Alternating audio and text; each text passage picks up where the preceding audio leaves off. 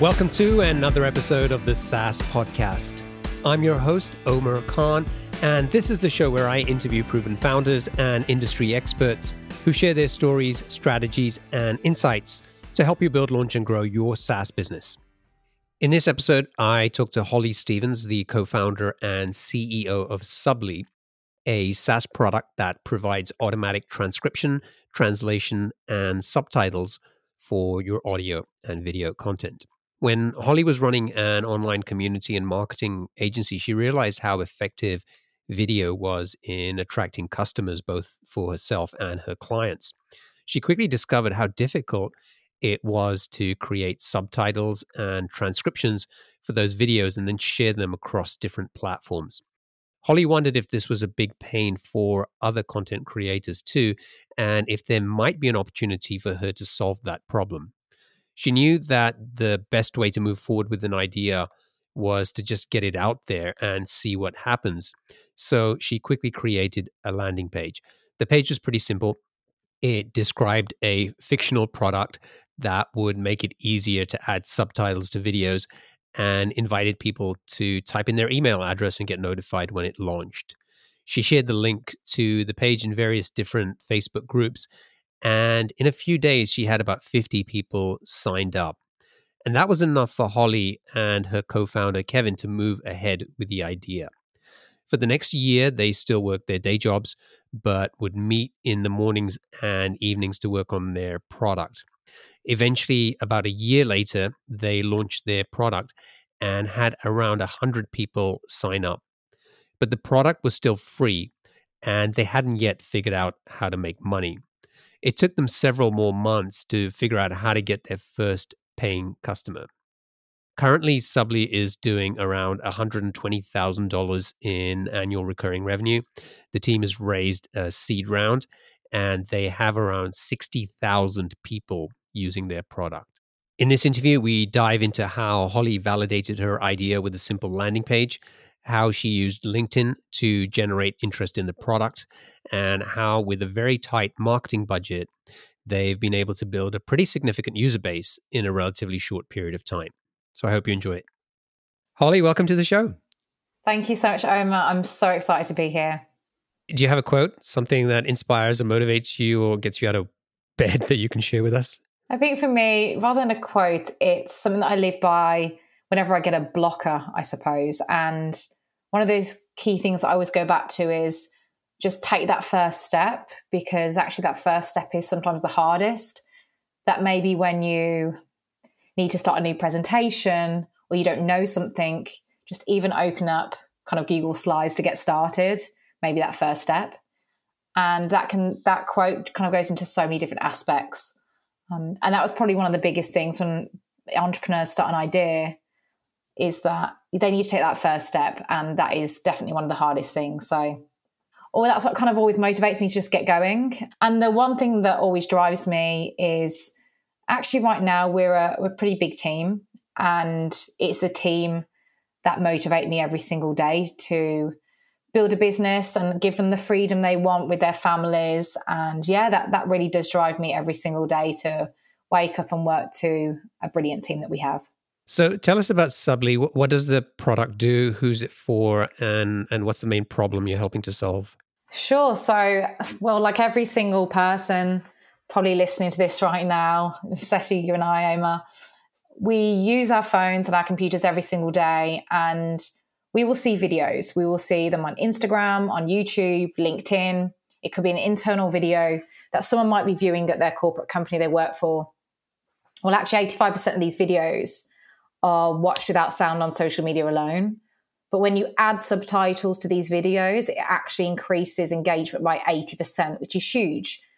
But actually, a lot of teams, a lot of creators actually don't add these subtitles. It is really time consuming for them. But they even know that it could increase that engagement rate for them. And so the process really is that it's time consuming to transcribe, to translate, to subtitle videos, and it gets costly, and it's complex, and it's outdated, and for freelance, it can take them a long time too. So essentially, Subly is the solution. It's the end result of making it really easy to transcribe, to subtitle, to brand a video, and translate into multiple languages. And it's a platform that does this all for you.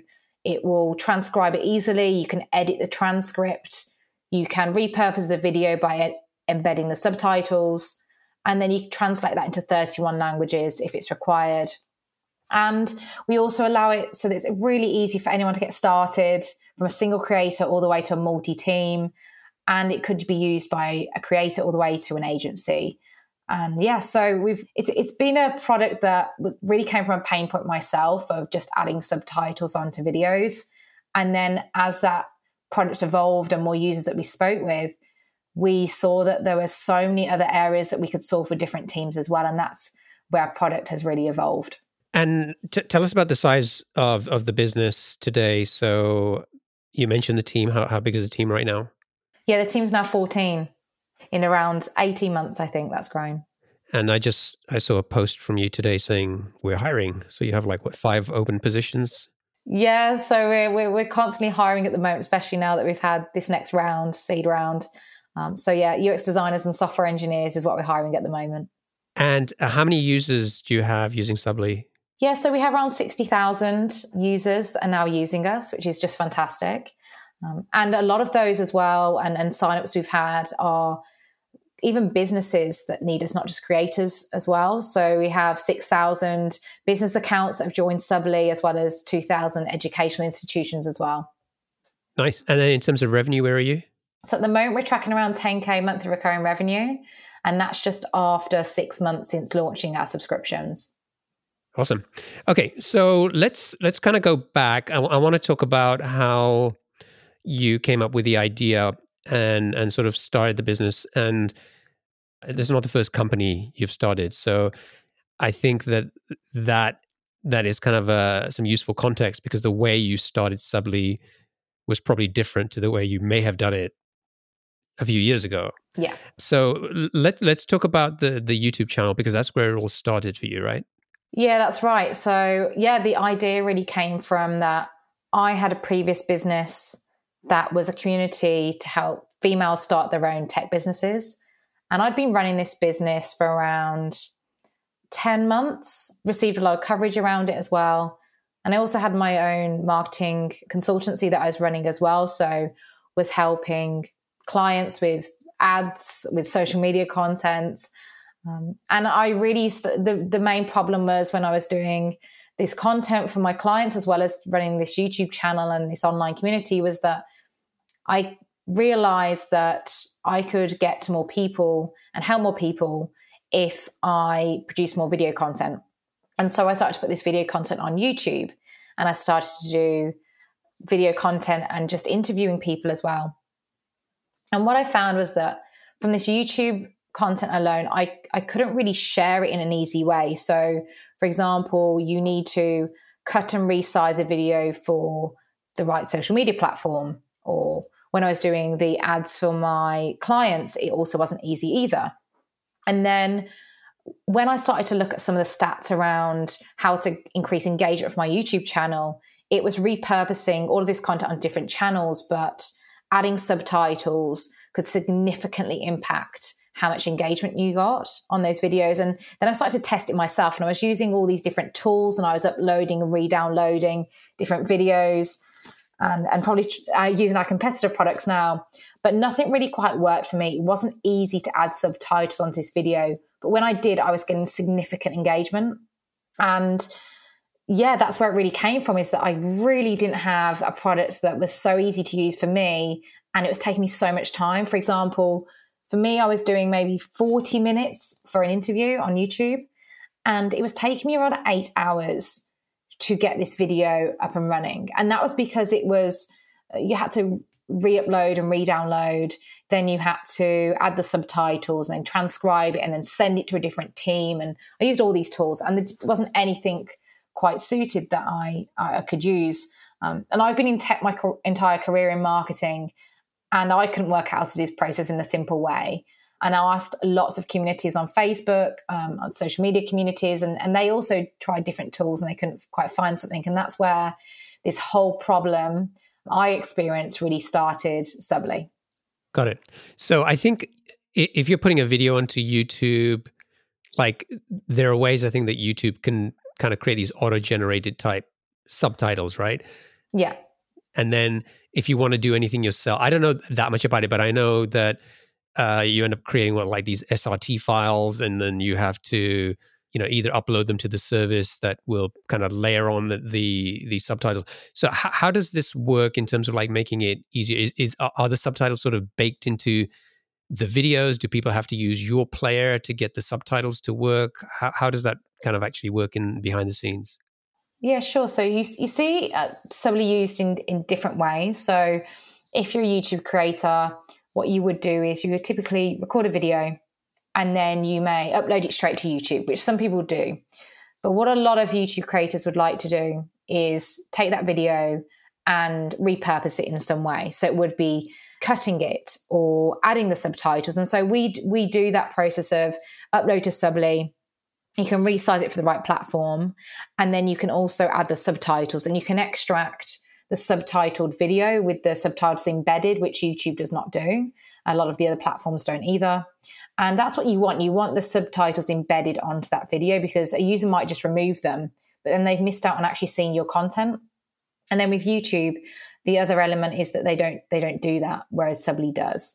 And also for different teams. So typically, as a YouTube creator, you might use their auto-generated function. But if you're an internal comms team, or you're doing a product launch, or you're trying to get some customer validation, or you're creating content yourself as a coach, you may not put that onto YouTube, especially kind of for corporates. You wouldn't do it because you need an area where it's really secure for you to send that out to your customers, to your internal teams. And YouTube, you wouldn't use it for that reason. And also for creators as well, they tend to do like short snippet of videos as well. And you wouldn't upload a 1-minute video to YouTube.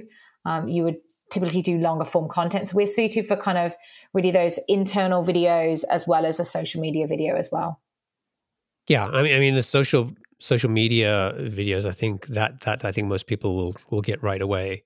That you see videos coming up in the newsfeed, most of the times they're muted. When you see a subtitled video, you just can't help but start reading it, right? So even if you don't turn on the sound, and I think that's a kind of a good example of, okay, well, you've got a piece of content you can upload to YouTube, but maybe you need to use it in 5 different places, and you need to put it on LinkedIn and Instagram and whatever. And I think that it kind of quickly becomes clear like how much work you have to do on each video to make it work on those different platforms and have subtitles. Okay, so you're feeling the pain yourself. What did you do to get started? Yeah, so what I've learned actually from the past, like different things that I started, was that you just need to get the idea out there. And when I experienced that problem, I just put up a landing page. I just created something really quickly, and the business wasn't even called Subly then. We had a completely different name that I'd made up. And it just simply said an easy way to add subtitles onto your video. And that's where it all started.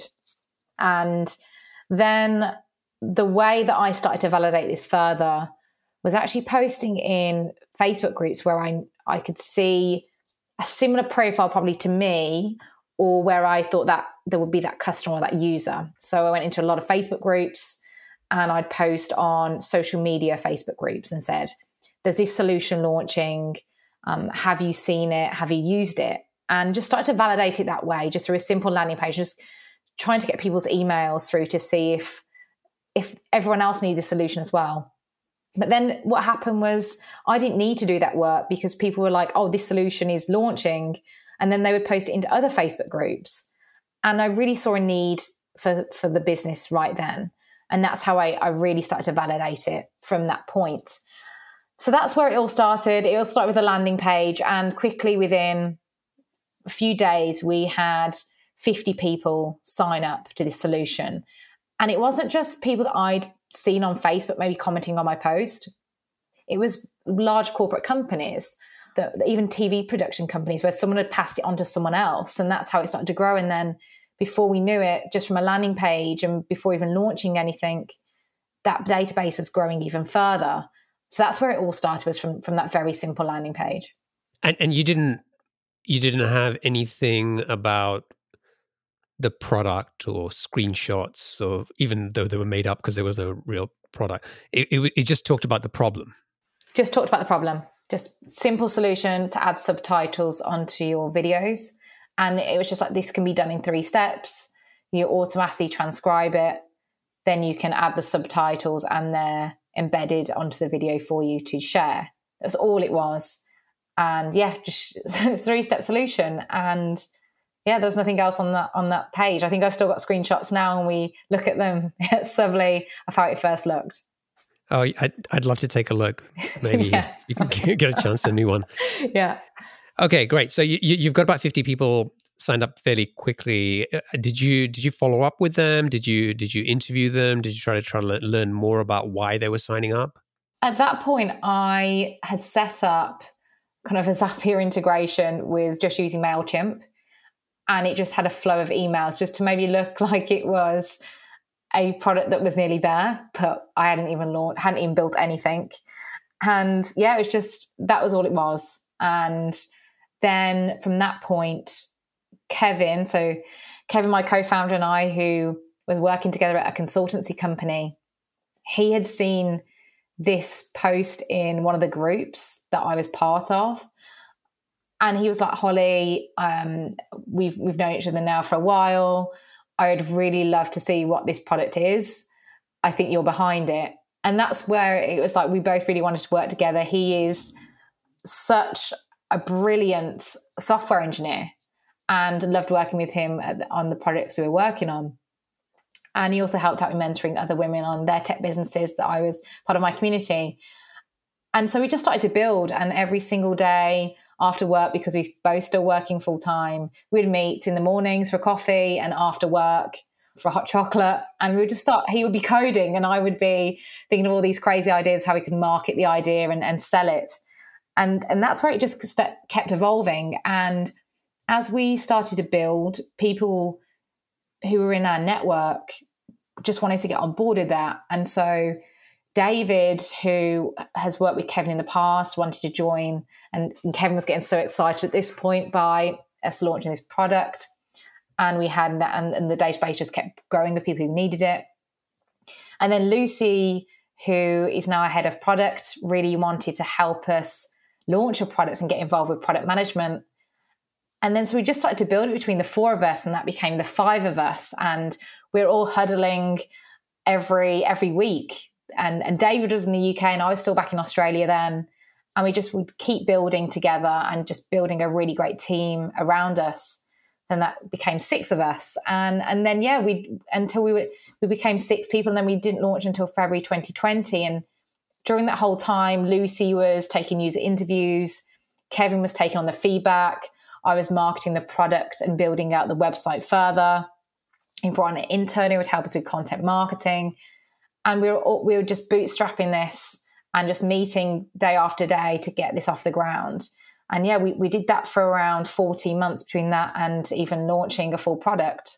And so it was just always speaking to our customers and always just trying to persevere through just to get this out the door. So was anybody working full-time on the business in that period of about 14, 15 months? No one was full-time. The first person that went full-time was Miguel, our software engineer, who's still with us today. He's amazing. And he's the first person that we employed and paid. And yeah, there was no one full-time. And I didn't actually go full-time until June 2020. Got it. So tell me about like the product that you started building. Like, how did you figure out what to build? So you obviously had experienced the problem yourself. And so from that, in terms of like scratching your own itch, you had an idea of what you needed. But what were you learning from these interviews that you were all doing, and how did that change the product you ended up building? Yeah, so probably from all these user interviews, we started off with that simple problem of subtitling and just embedding the subtitles onto the videos and making it really quick and easy for people. But as we were doing those user interviews, we then would speak to a podcaster, or we'd speak to a content creator, someone in internal comms at a large corporate. And we just knew that with this real problem of just adding subtitles. There are other elements that need to be solved around it. So that may be that they need to repurpose it for different channels, as we already knew. It could be that they wanted to take the audio file from their podcast and then put that into Subly and then repurpose that as well and add a video to it. It could be with that internal comms manager. She didn't just have an audience who speak in English. She had multiple regions that she then needed to tell people the message from the CEO. And we just saw so many different areas where if we just started with this core problem of subtitling, we knew that then if we built that out really well and built a really great product around it, we can solve these other solutions from just this one single problem. So yeah, as we kept speaking to them, we saw all these areas where our business could be built out. And we still do that today. We still meet and interview users, whether it's for our product or we even interview churned users. And we just constantly want that user feedback to just keep improving and just see all the different use cases that they may have.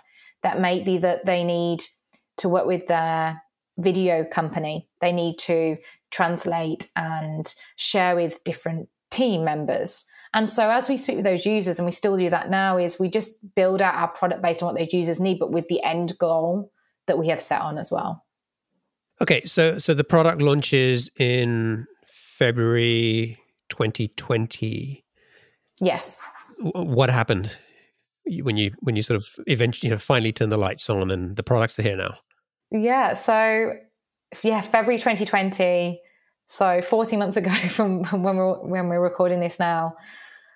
The one thing that we did at that point was that we said we are just going to go after the mass market and we're going to get to users really easily through going to business owners and creators, because we didn't want to spend money on marketing. I'd spent a lot of money on marketing in corporate roles and we didn't have that to spend. We were still bootstrapping this through our income. And so we just said, okay, let's go to business owners, creators who need this product and let's just get feedback. Let's keep this product free for as long as we can go for. And then we just saw people starting to use it. And we have like this Slack channel of our users signing up, and then signups were coming and people are using it. But then we had so many bugs that came through as well when we launched. We knew it wasn't perfect. We knew things need to be changed, but we had to work through these bugs. The team had to keep building at the same time as fixing. And that is just what happened. And we just need to keep growing at the same time and respond to customers on social if something wasn't quite working. When we hit 2020, February, we launched that product. But then what quickly happened was that COVID hit and more people needed our solution. So not only did business owners and creators use it and people who were starting to do their own online courses, when it was then becoming like March, April time, I believe, and we started to see more business accounts coming onto Subly and universities and schools, especially because we're kind of mostly based in the UK, our user base, US and Australia. And as COVID started to snowball further, more people needed to subtitle videos. And so, that platform then just kept growing. And obviously as that kept growing, we got more bugs and we just had to keep working through them. That's how we kept working. We just, every single day, get a bug, needs to be fixed by the team. We keep growing. At this point, I was still full-time at my corporate job and needed to keep marketing. We're then fundraising because we kept getting more growth. And so it just snowballed from February 2020 and then onwards. How many people were signed up by February 2020, like on your landing page, like before signing up for the product? Yeah, so there was around 1,000 people that had already subscribed to our service and they really wanted it. And do you remember how many of those people roughly actually signed up when the product was available? I remember actually panicking within that first week that we'd only had around 100 signups. I can't remember if it was that existing database or it was new people that found us, but I was panicking at 100 and then now we got to 60,000. I can't quite remember that, Omer. Yeah, and because it's like, wait a minute, it's like the product is free. We're not even charging them. Why aren't they all signing up? Yeah. Right. And so what do you think was going on? Why do you think, only 100 people kind of signed up initially? For us, I think it was that our product was, we've just put something out there as quick as possible. And it was called a completely different name. And the website didn't look very professional. But when you went into our product, it was still very clunky. There were still bugs. And there wasn't probably enough social proof either of people using it. But as more users came on board, more people used it. Our business just started to evolve naturally. And I think that was probably that's where it just began, was that we just need to get something out there and get people using it. And then you just have to be, and you also just have to be patient. Like, it's not going to be perfect when you first launch it. And we had to understand that. So yeah, I just think it may have been the social proof that people really needed as we were growing that business. You also raised a seed round around that time, right? Yeah, so between February 2020 and then up until June 2020, we raised our pre-seed round. Which was how much? We closed 210k pounds at that point. And were you charging for the product around that time, or was it still free? It was still free. And what we wanted to do when we first launched, we really wanted to charge straight away. But I remember speaking to our investors and shareholders and getting their advice of, should we just charge straight away now, or shall we keep building and build a little bit more polished than what it is and then charge after that point? And they all agreed to it. And they could see that we had enough runway to go for 12 months at this point. And we just wanted to get more user feedback and just keep it free for that reason. So yeah, we decided to keep it free up until June 2020. Did you have any challenges raising money when, I guess around that time you didn't have a huge number of signups. It wasn't like, hey, we've got, 10,000 people signed up, and you weren't making money either. So how easy or hard was it to raise that initial funding? With the initial funding, it wasn't me necessarily going to VCs or angel investors. What I was doing at the beginning, especially because I would like to bootstrap it as long as possible and make revenue as quickly as possible and build a sustainable business. I actually reached out to a lot of people in my network, or I'd seen people that I want to speak with. So for example, I wanted to know more about how subtitles can be applied to radio stations or out of home. And I started to network with people in that area and just ask them for a coffee and just say, can I get your perspective? And then they would really like the idea. And then they were like, how can I help? And it wouldn't be necessarily that I would like your money. It was more, I really need your advice.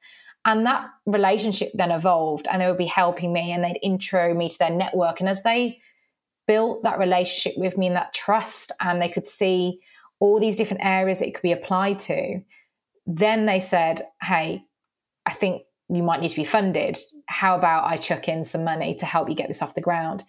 And that's how all our investors came on board. And it was from those investors that introduced us to their friends. And it was also my existing relationships I built with people that I'd worked with in the past, who some of them I'd met through Founder Institute Accelerator, and they became advisors to me. And they're like, hey, I really think you've got something going here. I really would like to invest in your business. And it's all built on relationships and just getting the help from them. And at that very early stage, that is all I needed. I needed a really good team and network around me who can get this off the ground with me.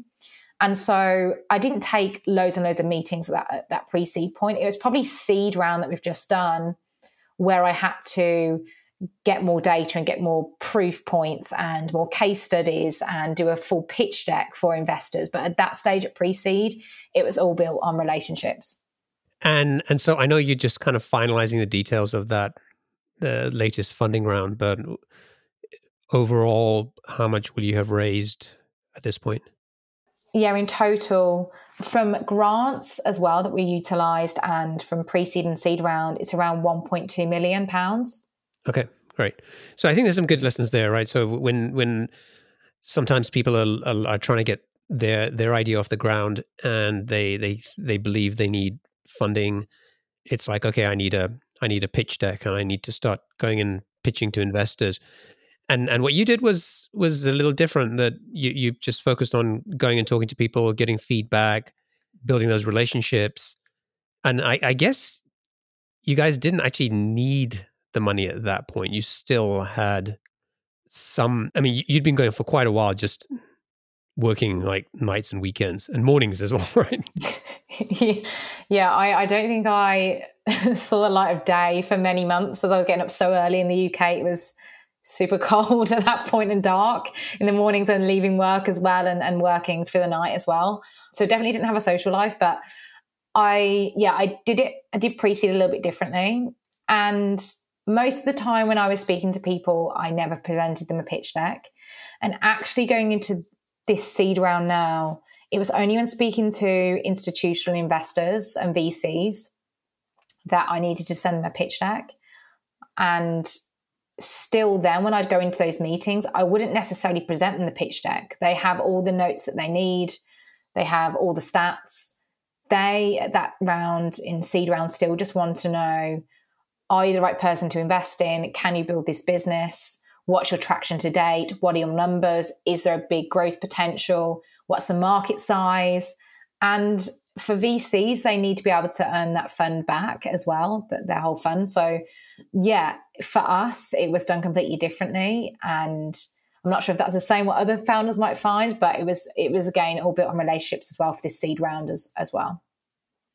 I want to talk about the growth and how you've got to like 55, 60,000 users in a relatively short amount of time, considering it was just over a year ago where you said you were freaking out because you only had 100 people sign up for the free product. So before we get into that, just at what point did you start charging? We first started charging in July 2020, and we did that through a founding membership campaign. So did a really quick offer that only lasted a week to see if we could monetize our business and see if people would actually pay for our service because it was still free. So we charged and we did a founding membership campaign, which gave those founding members 90% off for 6 months when we actually launched the subscriptions. But we didn't start our subscriptions, our main business, until October of 2020. Okay, great. So let's start talking about how you kind of continue to get the word out and how you've grown the business over the last year. So I guess part of this was just, some of it was just happening from word of mouth, and having a free plan gets rid of some of the barriers, but it doesn't necessarily mean you're going to get customers. So what did you start doing to reach more people and get the product in front of them? Sure. So one of the main things that we were doing, we knew the importance of community and building that community and then building that momentum and just keep building that. And that was one of our biggest growth strategies. Was not only were we speaking with the community and the users, they were also loving the product. So they were referring it to their networks as well. And sometimes you don't know how big that network might be. Some of these community advocates, we will call them, is that they were posting it to Facebook social media groups that they were part of and telling them about the tips and tools they would typically use. And one of those was Subly, to subtitle those videos. So ours was all around referrals from that community. And we just kept asking them for feedback. So they trusted us even more to then tell their community themselves. And that was one of the biggest things that we did. The second thing was actually, we weren't afraid to just keep releasing content. That would be, from me, doing LinkedIn posts on and using our product and having subtitled videos across my LinkedIn. That might be that I'm doing 4 videos a week, but I wasn't afraid to just get the product out there. So it's just people kept hearing about us and they would refer us and they would tag us in those LinkedIn videos, or they would tag us on the Twitter videos that we were posting. And it was just relentless posting across those channels and using our product and showcasing it so that people wouldn't forget it. And then we would also do content around building our SEO and our backlinks and posting about our business and around subtitling. It would all be around content creation. So the biggest thing we did was community. The second piece is content marketing. We've only just started to test digital marketing and paid marketing. that's only been kicked off in the last month. But we are still seeing a lot of our users come through search, now searching Subly, or they've seen us on LinkedIn. So it just shows that what we were doing at the start to build that community and that momentum really did work. So what kind of things were you posting? I think that, I mean, a lot of founders would sort of think about, yeah, okay, social media, figure out where my target customers are. Let's start getting some content there. But pretty quickly, I think a lot of people run out of stuff to talk about and post. And so was this kind of more sort of educational content? Were you creating a lot of videos, or just generally just being active, talking about a bunch of stuff? Like, what was the strategy, if there was one, on how you were using LinkedIn to reach customers? So we were doing different things. I remember at the start, I was posting around how we got Subly off the ground. So people were starting to believe in our journey and wanted to follow us. And I would talk around the challenges that we had getting off the ground and how to build your own community and all those things that people want to learn about. So yeah, it's a bit of education, a bit about the Subly story as well. And then as we were speaking more to our customers and our users, we might post around how they're using Subly. So it'd be a mix of education and product, but we still test to date. So for example, you'll sometimes see me on LinkedIn saying about a product launch that we've launched. And I actually was testing last week using Loom to do a screen recording and then add subtitles onto it with our product and different use cases. So it really varies, but it was really delivering well at that start. We were so early in our journey that people just wanted to get on board and be part of something. And that was delivering really well. And that's how we started to build that community around our product. How often were you posting on LinkedIn?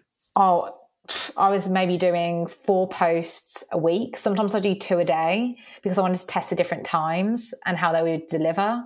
I might even do the same post, but post at different times while with a different message. So it was constantly testing throughout. And I'm curious, were you just posting this content on your own profile? Were you kind of finding LinkedIn groups to post in?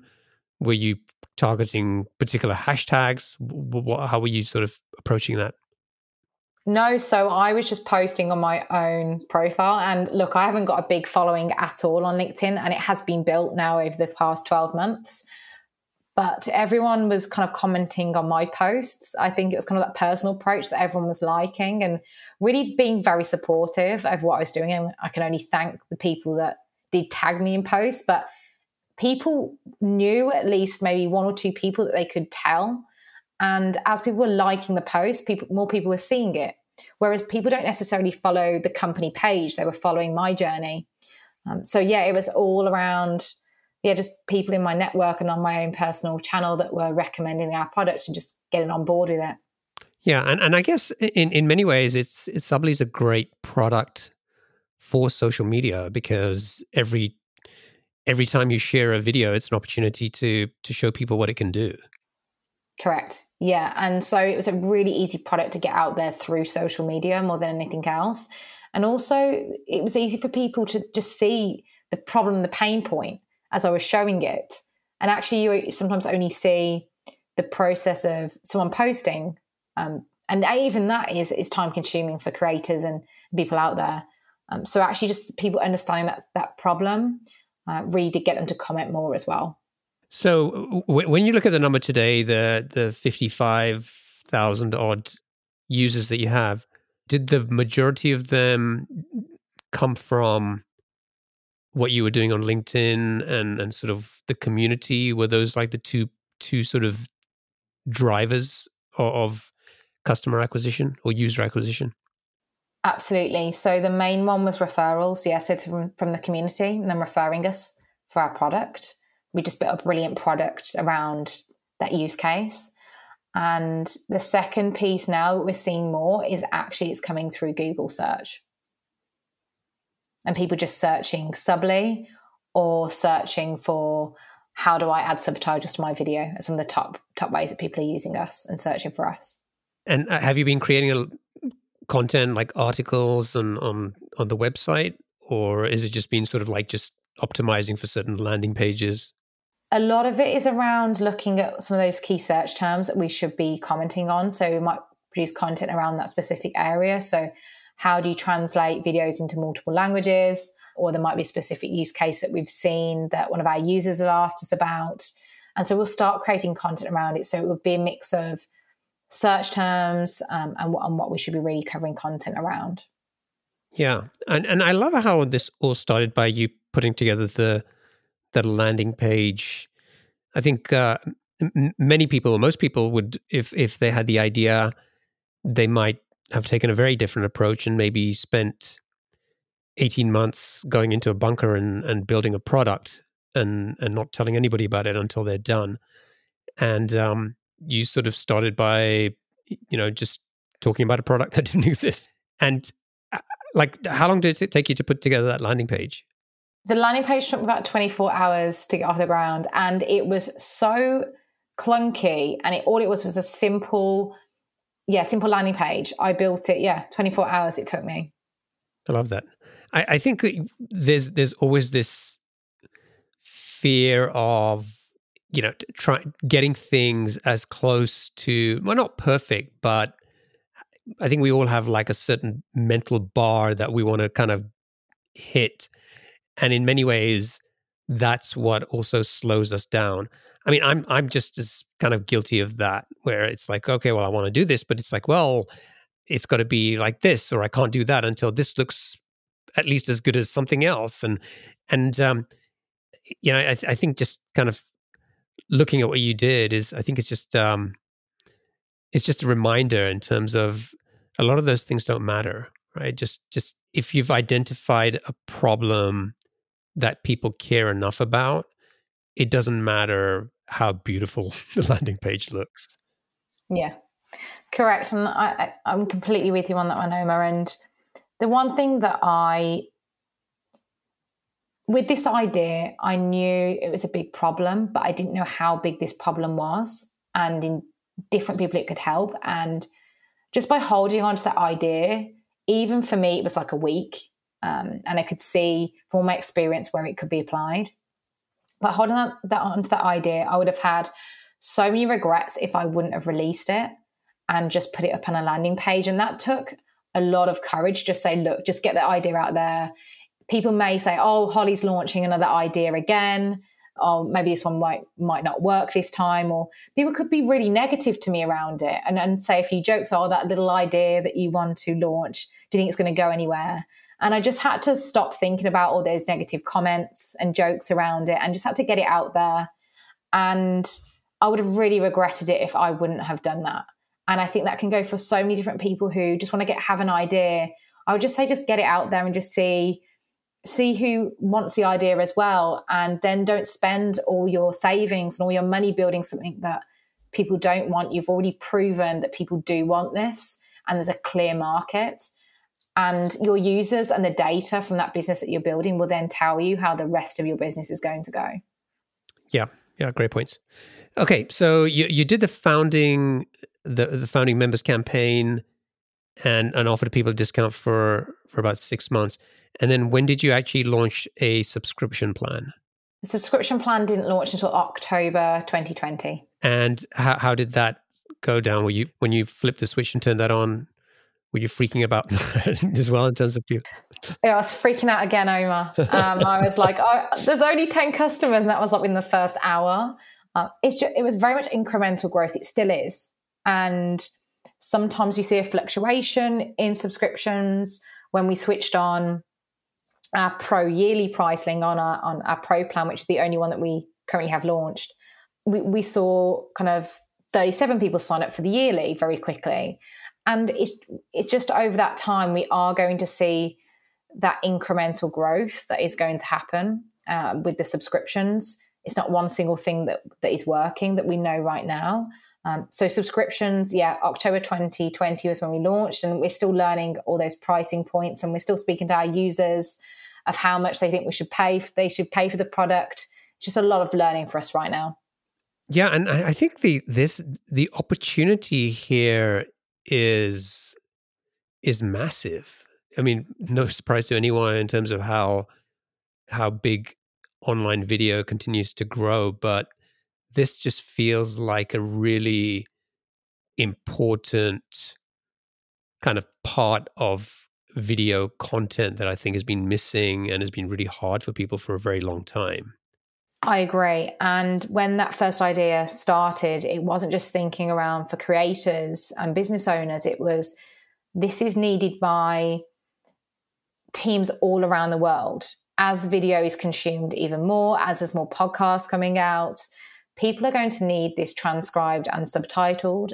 And actually only 25% globally speaking UK into English. So when you start to look at those figures, they're going to need to translate all of this content as well. And it's just a huge problem that needs to be solved. And it hasn't been done in the right way. And that's why we think that this opportunity is huge that we can conquer. Yeah. Kind of reminded me of, I interviewed Melanie Perkins from Canva about, I think like really early days. This was about 6 years ago. And, they'd raised a few $1 million and sort of got the thing off the ground, and it seemed like a great idea. But just at that time, I just didn't realize how big the opportunity was there as well. I mean, I don't know what Canva is these days, but it's like hundreds of millions of dollars in revenue now, right? I think. Yeah. And it's, I love that you've referenced us against Canva as well. It's one of those companies that we really do benchmark ourselves against in terms of conversion rates, user growth. We're always kind of tracking towards the unicorn that is Canva, and what Melanie and the team have done is just phenomenal. And I would love Subly to be where Canva is 6 years on. But yeah, it is around, there is a huge opportunity right now in video and online content and audio content, and really working towards businesses and teams as well that need this more than ever. Well, when you're a unicorn, I hope you'll still talk to me. Of course, Omer, of course. All right. We should wrap up. Let's get on to the lightning round. So you listen to the show, so you know the drill. Are you ready to go? I'm ready. Let's go. What's the best piece of business advice you've ever received? Best business advice is go with your gut on hires, with investors. If something doesn't feel quite right, trust your gut instinct every single time. What book would you recommend to our audience and why? Atomic Habits by James Clear, and also subscribe to his newsletter. Get a lovely little snippet on a Thursday. It's one of the best books I've read. What's one attribute or characteristic in your mind of a successful founder? This is really difficult for me, so I'm going to go with 3, but it's the courage to start the idea, the sheer resilience that you need, and the perseverance to keep going. That's a good combination. What's your favorite personal productivity tool or habit? I think getting that phone out of where you're working and where you're sleeping is the best thing that I've done. It's too much of a distraction, and also turn off all your notifications on your phone as well. What's a new or crazy business idea you'd love to pursue if you had the extra time? I would actually love to bring all of the systems together of Stripe, of HubSpot, and just making it easier for when you're at this sort of stage of a company, identifying your customers and the right customer personas and how to target them better through using all that data. I think it's really difficult to do right now. Yeah, I agree. What's an interesting or fun fact about you that most people don't know? I actually had elocution lessons for my accent in the first year of university because I had a really strong accent. Really? Yeah. What kind of accent? It was a very strong Birmingham Brummie accent, and some people used to laugh at my accent when I was presenting, and I was very conscious of it. Oh, so wow. I decided to have elocution lessons. Yeah, I lived in Birmingham for about 4 years, and it was... I moved up from London, and all the kids would say, like, you speak posh. And then I picked up the Brummie accent a bit and went back to London, and people were like, you speak funny. And it was like, oh my God, you can't win. I know. I can't win. And finally, what's one of your most important passions outside of your work? For me, it's around just being consistent with spending time with my partner, family, friends, and just not overdoing something. So not over going into health or fitness. It's just really maintaining that balance. I spent a lot of time neglecting and sacrificing my friends and family when I was building the business. And so now it's really just maintaining that balance. Awesome. So if people want to go and check out Subly or try it with your videos, go to Subly, that's SUBLY.com. And if people want to get in touch with you, what's the best way for them to do that? Come and speak to me at Holly Stevens on LinkedIn, or just, send me a note on any of the social channels I'm on. Awesome. Holly, thank you. Thank you, Omar. Thank you for sharing the story. It's been fun. And I wish you and the team the best of success. Thank you so much, Omar. I've loved it. So thank you so much for having me on the show. My pleasure. Cheers.